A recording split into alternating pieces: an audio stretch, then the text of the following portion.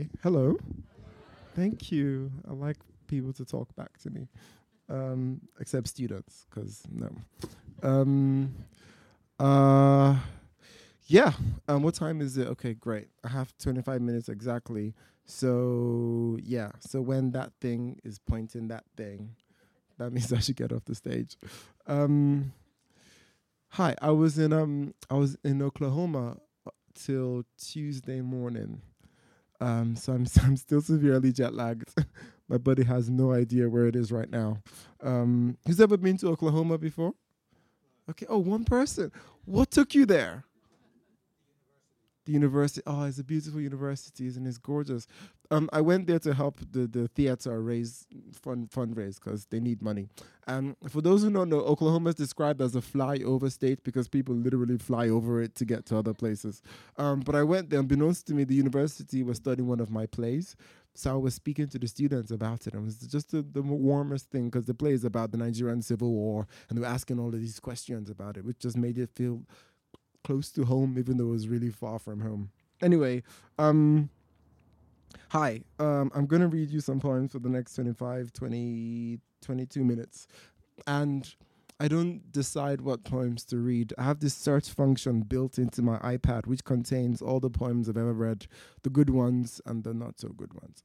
And what we're going to do is this. You guys are going to throw words at me, and I'll search for poems that contain your words. I'm going to do that for the next 22 minutes. So if this goes well, it's because of your gorgeous word selections. If it's terrible, it is your fault. So just accept the responsibility. Okay, let's begin. A word. Hope. Okay, you're starting positive. Well, maybe it's needed given everything this country has been through in the last 2 weeks. Yes. Hope. Okay.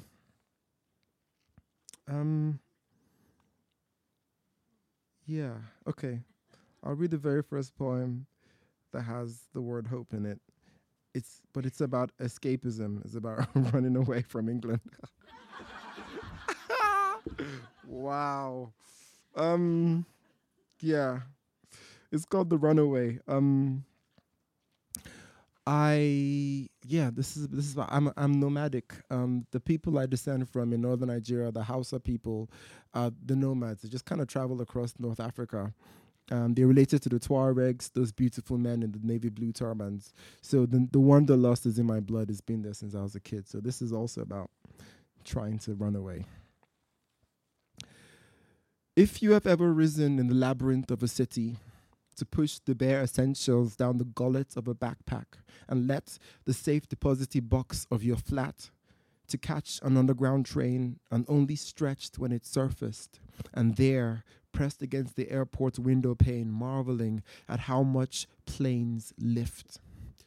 If you imagined its row of windows as marked feathers and you as one wisp of wings, and your heart fluttered as the engine bunched like muscles before the plane's leap, and watch the world morph, farmland to ocean, snow caps to field, grand canyons of clouds, such ships of shifting water that you thanked the surety of tarmac when the plane taxied down a runway and fell like an answered prayer into the arms of a waiting bed, only to wake and find the prayer unanswered, the yearning in you taller than trees.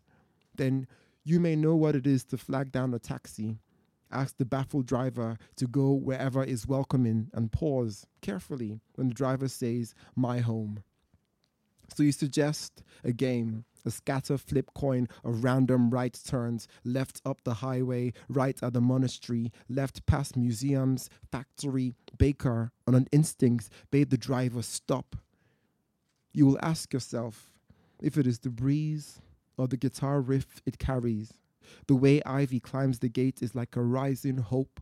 The sunset yellow paint, the mariachi's call, the painter's skulls, or if flags across the pavement really wave like carefree palms. But when you reach the crossroads where the hotel is back one way and cartel country down the other, behind you the market and before a falling building, the roof vanished, the hallways open, sunlight streaming into its webbed world, corners bright now, shadows gone. You'll know whatever stirred your blood, what rising shaped the question, what boiled the night within you, is satisfied, is still. There's you, there's breath, and you gonna be all right. Thank you. Cool. Hope. I should have said the poem is set in Guadalajara, Mexico, and I traveled there for work. So I pointed to cartel country because literally, there was a cartel country behind me. Okay, hope. Another word. Rain. Okay. You guys are going for 4-letter words.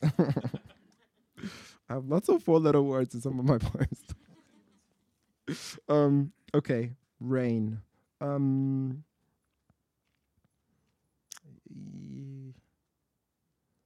Yeah. No, you don't want that one. Trust me.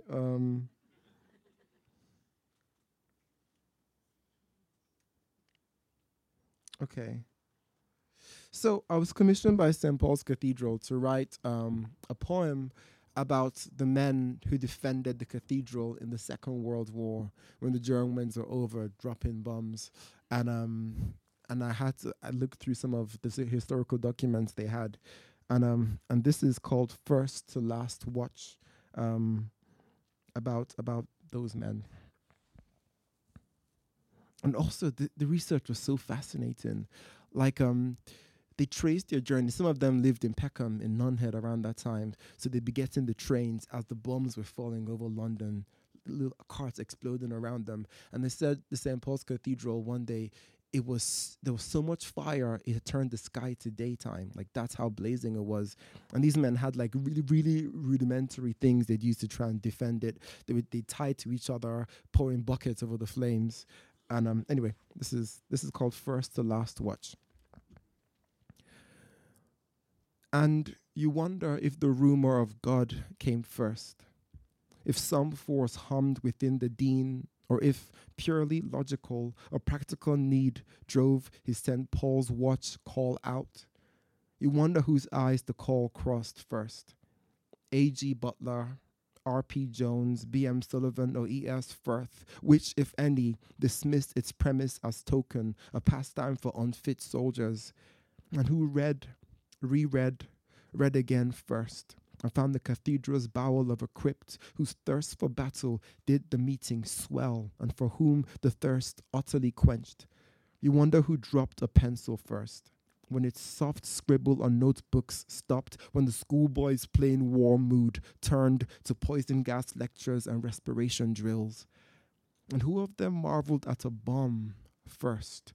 Who standing viewed an impact fuse, the jet-propelled glider or parachute bomb as baffling, as beautiful, as divine birth? You wonder of them who almost died first, who, excavating an incendiary, hypnotized by its hidden spark, slipped a foot and falling, called out for Christ. And the night 30 fell. Who arrived first? Did any liken bombs to hailstone rain, even as the sky over the city was brighter than day, lit with flames? You wonder who felt forsaken first, who, gaping at the dome's hole, the high altar shattered to splinters, fragments, believed the kingdom had finally come. And when the war was done, who heard first? Who ran, returning uniforms? Who hummed what hymn? Who rejoiced? Who scented an emptiness, cursed? You wonder who sipped the last toast first? Who, attending that final dinner, when a thin wrist unkempt trembling, for those they had lost and for what had survived. Thank you. Thank you. Okay, another word. Thank you for rain. Thank you. Pardon? Theater. Oh. So I'm a playwright, and I've written lots of poems in plays, but I don't think I've written a poem about theater itself.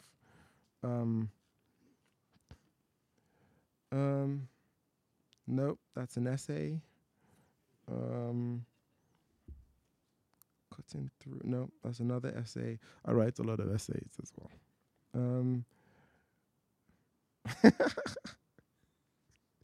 Okay, so this is not a poem, but this is a short article I wrote about plot and style. You want to hear that? Yeah? Plot and style. It's called An Atheist Goes for a Walk in the Woods. A story is the telling of a series of connected happenings, and the main events in a story gathered together as what we know as plot. The plot typically includes the exposition, the rise in action, climax, falling, and resolution, the bare bones of a story. And every story has a plot. There's a story I like to perform, a narrative joke. This is this plot. An atheist goes for a walk in the woods. The atheist is attacked by a hungry bear. The atheist calls to God for mercy.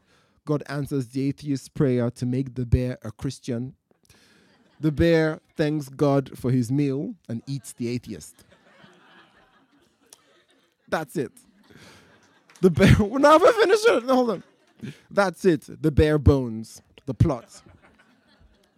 In a good story, all events in the plot have strong dramatic, thematic, and emotional significance for its characters. Sometimes the plot unfolds chronologically. Other times, rearranging its events increases their dramatic, thematic, and emotional significance. Other times, the style in which the story is told is all that is needed to lift a mundane plot. I come from an ancient West African oral storytelling tradition where nomadic storytellers, griots, would teach the plot of stories to their apprentices but encourage them to find their own style.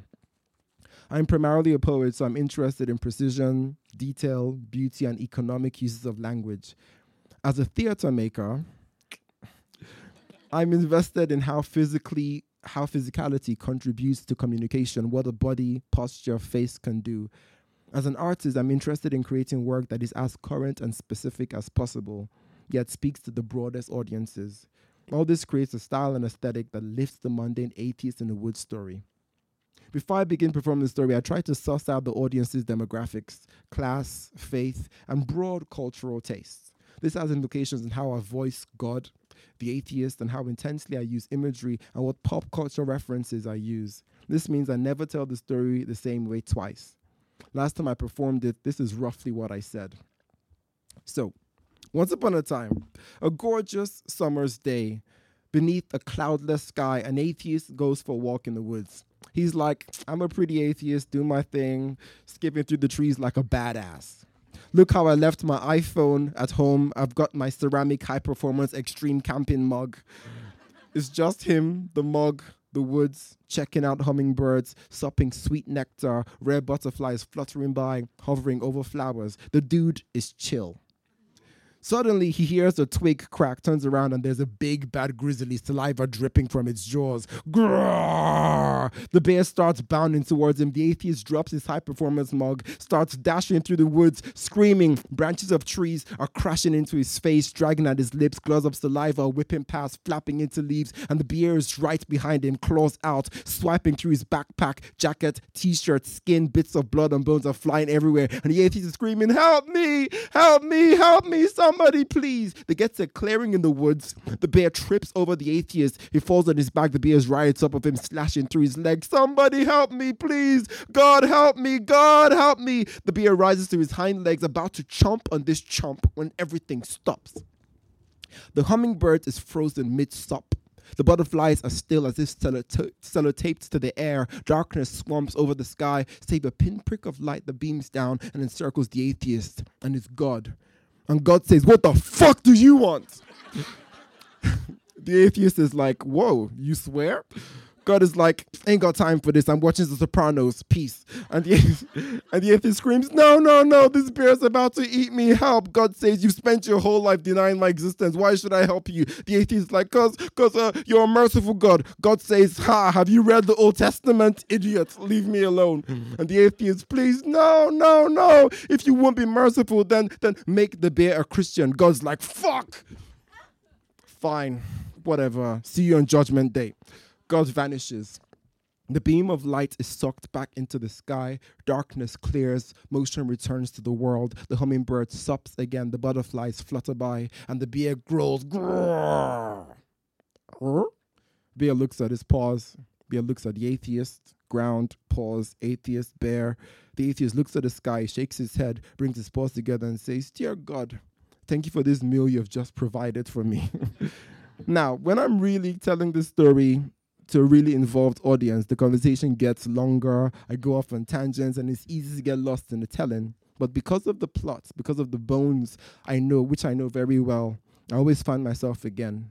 Knowing them allows me for room to roam, for the writer to go wild with style, and for the performer to mind the story for nuance, suspense, warm humor, and emotional wealth.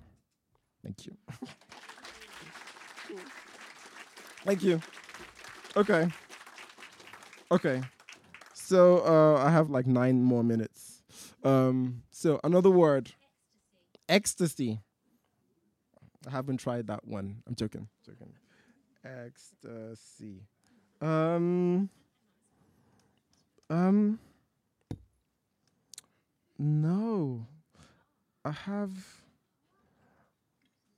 I've never written a poem with that word. But let's look for an adequate synonym for ecstasy. Well, yeah, let's help her out. What's your name? What's your name? My name, Carol. Carol. Okay, so another word for ecstasy, but not ecstasy. Bliss. Okay, BLISS. Okay. Oh, wow. I've never written a poem. This just tells you about my life. Hold on. Wait, let me see. Okay, no, I have. There's something with bliss in it.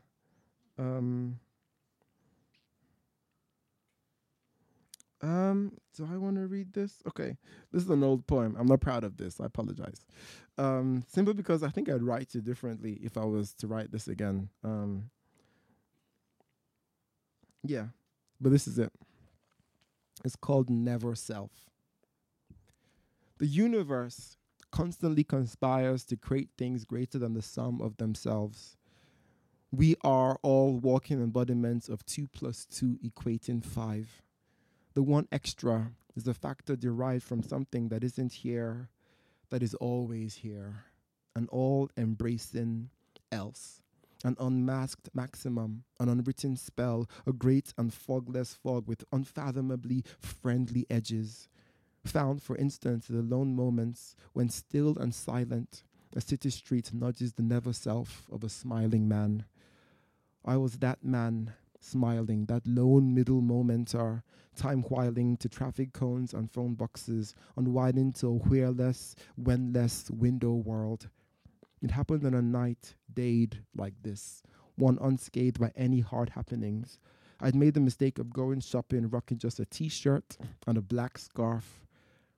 At an intersection, a swift wind grabbed the cotton around my neck and trailed off. The loose strands of wool pranced like hair tendrils unschooled, till suddenly a white van turned the corner, wheels screaming, and something of the angle caused the front tires' rims gleaming. Glancing to find the light source, I found myself in a moment when nothing happened. Still the water busily drizzled. Still the wind, thick and urban, blew the building brick. Still the cars, quiet, framed by the under-bumper shade. Still the light filtered through swaying leaves, made a checkered flag on concrete, waving as if daring the cars to race. Watching the metal drains gag, watching the grace and grandeur of a waterlogged hedge sag, watching the shadows play like children of the night, the street lamp bathing the scene in one shade of yellow, the road truly paved with gold. It struck me how we don't need to be here. The shadows play without us. We just breathe here. And basking under the golden bow, the equation conspired to grow greater, where 1 equaled water, 1 equaled wind, 1 for the street, then rainfall brimmed, the 4th for myself, a smiling spectating factor, the 5th for that all-embracing else, that in these middle times of warmth and wind, when the senses are tuned to enhancing a moment's bliss, this where the pause and perfection meet. This is where the pain and the poetry is. Thank you. Okay. So, 5 minutes left. So I don't know how many poems you can shove into that. But yes. Shadow. Okay. Let's see if I have another poem with the word shadow in it.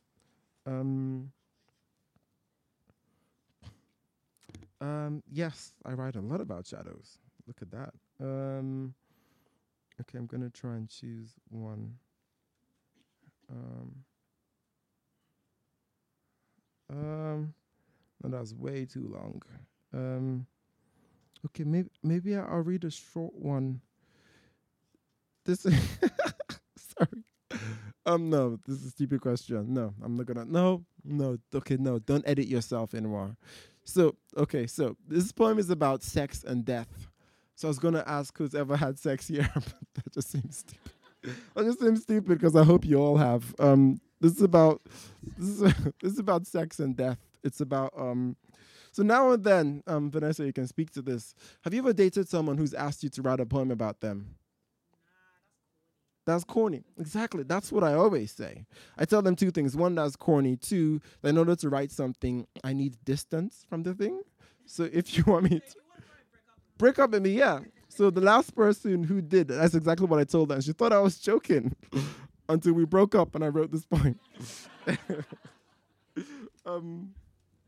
It's called Lily and the Ladybird. And it's about one of the first times when we went out dancing and I came back home and just realized the fragility of all of this. And yeah, thank you for listening. You've been a really great audience. This is called Lily and the Ladybird, about sex and death. Let's say we both paid a $5 at the door. Both despised the cloakroom's overprice till you, shoulders crisp as new snow peaks, shivered with the DJ's beats, snaked downstairs onto the dance floor and owned it. Let's say we answered the bar's call when his gin-tingle touch stretched out to us, and we clutched the liquid fire down throats, loosening limbs till inhibitions gave in. I agree. After the tide of bass lines, we clung to each other, knuckles white as cliffs. But the whole record skip, dead silence, your voice carried over the sudden sonic void to land pitch perfect with the song. That was authored by a thing like fate, who knew I would fall with you to the last note. I'd grasp close even after the echo gave up and out to the taxi's backseat. And how the sky, like an eye pupiled by the moon, watched intensely. Its beams flashlit the streets between buildings. We slipped through shadow, then light, then shadow quick, cloaking the taxi as if the sky blinked. It knew the night would gyrate past subtle hand clasps to your place. Lights out, tipsy, but able to learn to cradle the arc of your back. The dark breath by hot neck, the shudder, halts, and heart sweat, the formless flounder of tired sleep. To this dawn, lifting, the sun nuzzling us. I wake first, started by a crash. Find Lily, your black cat, arched over to land on the windowsill. Her paws, a soft blur of furred lightning, streaked between two ladybirds on a glass pane. She takes one in her mouth, drops to the white sheets, bites into its shell, promptly spits out the tiny carcass and sprints, leaving this little death, a dot of darkness that blackens the air. I turn to you, tuck a curl of your hair, a slip of darkness out of sight behind your ear, and watch in the same silence where an owl prays for prey or one where a puma haunts. I watch over you, frozen, frightened in the stillness, knowing now how records will always skip, knowing fate always flows beneath, and such is darkness to bring forth beasts. I lie there, defiance, daring them all to mix, for beasts in a baseline to lunge, fate spun. Though it isn't ours to know what comes, I'll watch as far as the end of this morning. I will stay by your naked shoulders with my guard on. Thank you.